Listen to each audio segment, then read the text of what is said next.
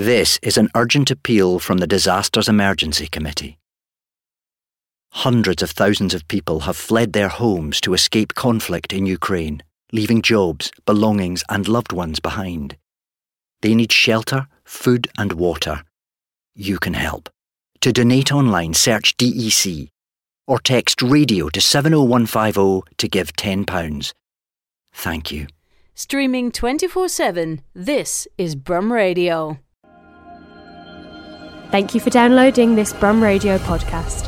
For more podcasts, visit brumradio.com. I'm Dave Massey. I have come down to the Old Rep and I'm joined by Alec Fellows-Bennett, who is director of Beauty and the Beast, which is at the Old Rep from the 18th of November, which is in a month, I'm sorry to say that, in a month, to the 16th of December 2022. And Alec Fellows-Bennett is director, as I say, of this production. Good afternoon, how are you doing? I'm very well, thank you, mate. Delighted to be here. Thank you so much for taking the time to chat to us about this production. How long have you been working on this for? As with all productions, I mean, the minute Christmas finishes, you start on the next Christmas show. So while I didn't direct last year, I was quite heavily involved with it. And Beauty and the Beast was always going to be the next one once COVID had disappeared. Yeah. So in fact, I started working on this show about 3 years ago because it was going to be the 2019 show, which of course never happened. And does that change your approach to things that you might have done then versus what you might do now? Well, the concept of the play has changed a great deal. So it was originally written for four adult actors, shall we say, and a chorus and an ensemble work of students. Because of COVID, because of various other things, and because of the sheer talent and brilliance of the students that we've had, and they carried it off last year brilliantly, it is now an entirely student cast, but what that means is it is now a much, much larger performance. So there are 26 characters in each show. We've got a rotating cast of 4, so each week it's a whole new cast. And so it makes it a much bigger spectacle because we can do a lot more with such a large number of people. I saw that a lot of the school's performances have sold out already. I'm sure there's several more that need people to come down and see. Did you used to go and see theatre with your school, and did that have any impact on you? I think it did. I did go and see. I do remember we came to the Rep a lot.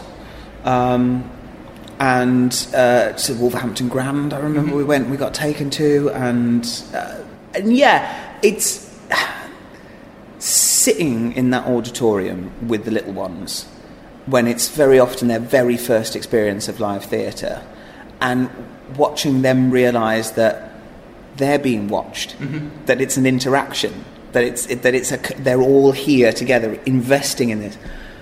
It's the best thing in the world. And while I don't remember it particularly sparking me off and wanting to do it, I think I've wanted to do this since before I could walk or talk. I think I was born with it. The experience I get now, I come to see as many of the shows as I can just to sit and watch them. The productions that you've done, to me, veer a little bit between being non-Christmassy with elements of Christmas panto in sometimes, and then more Christmassy. This is traditionally Beauty and the Beast done as a more like a traditional panto. Where are you with this in terms of the tone of it? Yeah, I think when I first started, because I performed in Wind in the Willows and in Alice in Wonderland, and then I directed Pinocchio. And as you say, we sort of did a little nod to Christmas in those.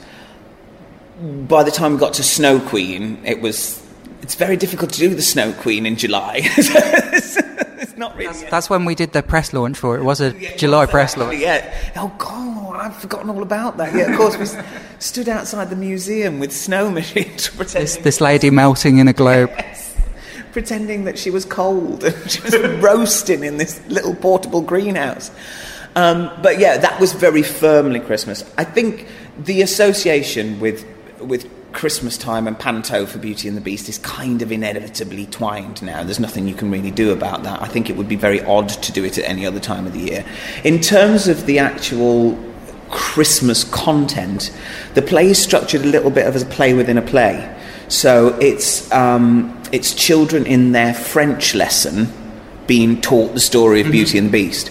So it's very much, it's breaking up at the end of school, it's Christmas jumper day, it's, you know, it's all dressed out, French Christmas, and then, in France they always tell this story around Christmas time, and then we go into the Beauty and the Beast. So it's very much framed as a feel-good Christmas period. And because it's one of those stories that people have known for hundreds of years, does that allow you that freedom, that it's not someone's like story from 10 years ago or 20 years ago? Yeah, there's a freedom there in the fact that obviously it's now, cultural property, for want of a better term of phrase. You know, it has no copyright on it. It has no. It's one of those fables. It's out there in the world, which means you can take a different slant on it. But like anything else, something that's so deeply loved, you have to be careful how you trample on people's dreams. What we have done, and this is no particular great spoiler, is we have the children in the class question whether or not the Beast has to physically change to be accepted, or whether there's a better ending to the story. Now, what the decision on that is, I'll let you find out when you come and see it. Brilliant. But certainly in 2022, that question is an interesting question. The idea of the handsome prince or the beautiful princess and physical attributes being what you're judged on is certainly something that we wanted to have the kids question. And it came from working that to see what happened. And that's been really interesting. And that's partly because the conversation has moved, our conversations that we have in general in society have moved in that direction. I think that's a really fascinating way to see it as well. I'm really excited to be coming to see this. My last question for you is, how do you feel about being in the theatre where Shakespeare was first performed in modern clothes? How does that feel? Well, we were talking before we started the interview about your long association with this building, and mine goes back possibly even longer. And I remember as maybe 10, if that, standing in the wings of this auditorium, and my director, just before sending me out onto the stage, said, "Do Lawrence proud." What are you talking about? What are you going on about? But then, of course, you find out what's gone on in this building, what's happened in this building, and it is what draws me back here. I mean, this is my 6th year now working here for Christmas, and I do a lot during the year here as well. It is a lot to do with that history that brings me back to this building, because it all started here. A lot of what is now just accepted as modern theatre started in this building with what Barry Jackson was doing. That's wonderful, and I'm thrilled every time I come into this building. I feel that sense of history coming into it. Even randomly seeing Laurel and Hardy, the filming in here as well, and seeing this stage is just wonderful as well. Just so exciting to see as well. I'm really thrilled to be coming to see this production. I'm seeing it about the end of the first week that it's on. We're seeing it on a Saturday afternoon, so that's brilliant to be doing. Alec, thank you so much for joining us and chatting to us about this today. My pleasure. It's been great, and as I say, I hope you and your listeners will all enjoy it. Thank you so much. You can come and see Beauty and the Beast at the Old Rep from the 18th of November to the 16th of December 2022. It's oldreptheatre.co.uk. If you take a look on there, click on the What's On, and you can see a list of the performances that are going to be coming over that month from 18th of November until 16th of December. Thank you for listening to this Brum Radio podcast. Don't forget to subscribe and rate us on your podcast app.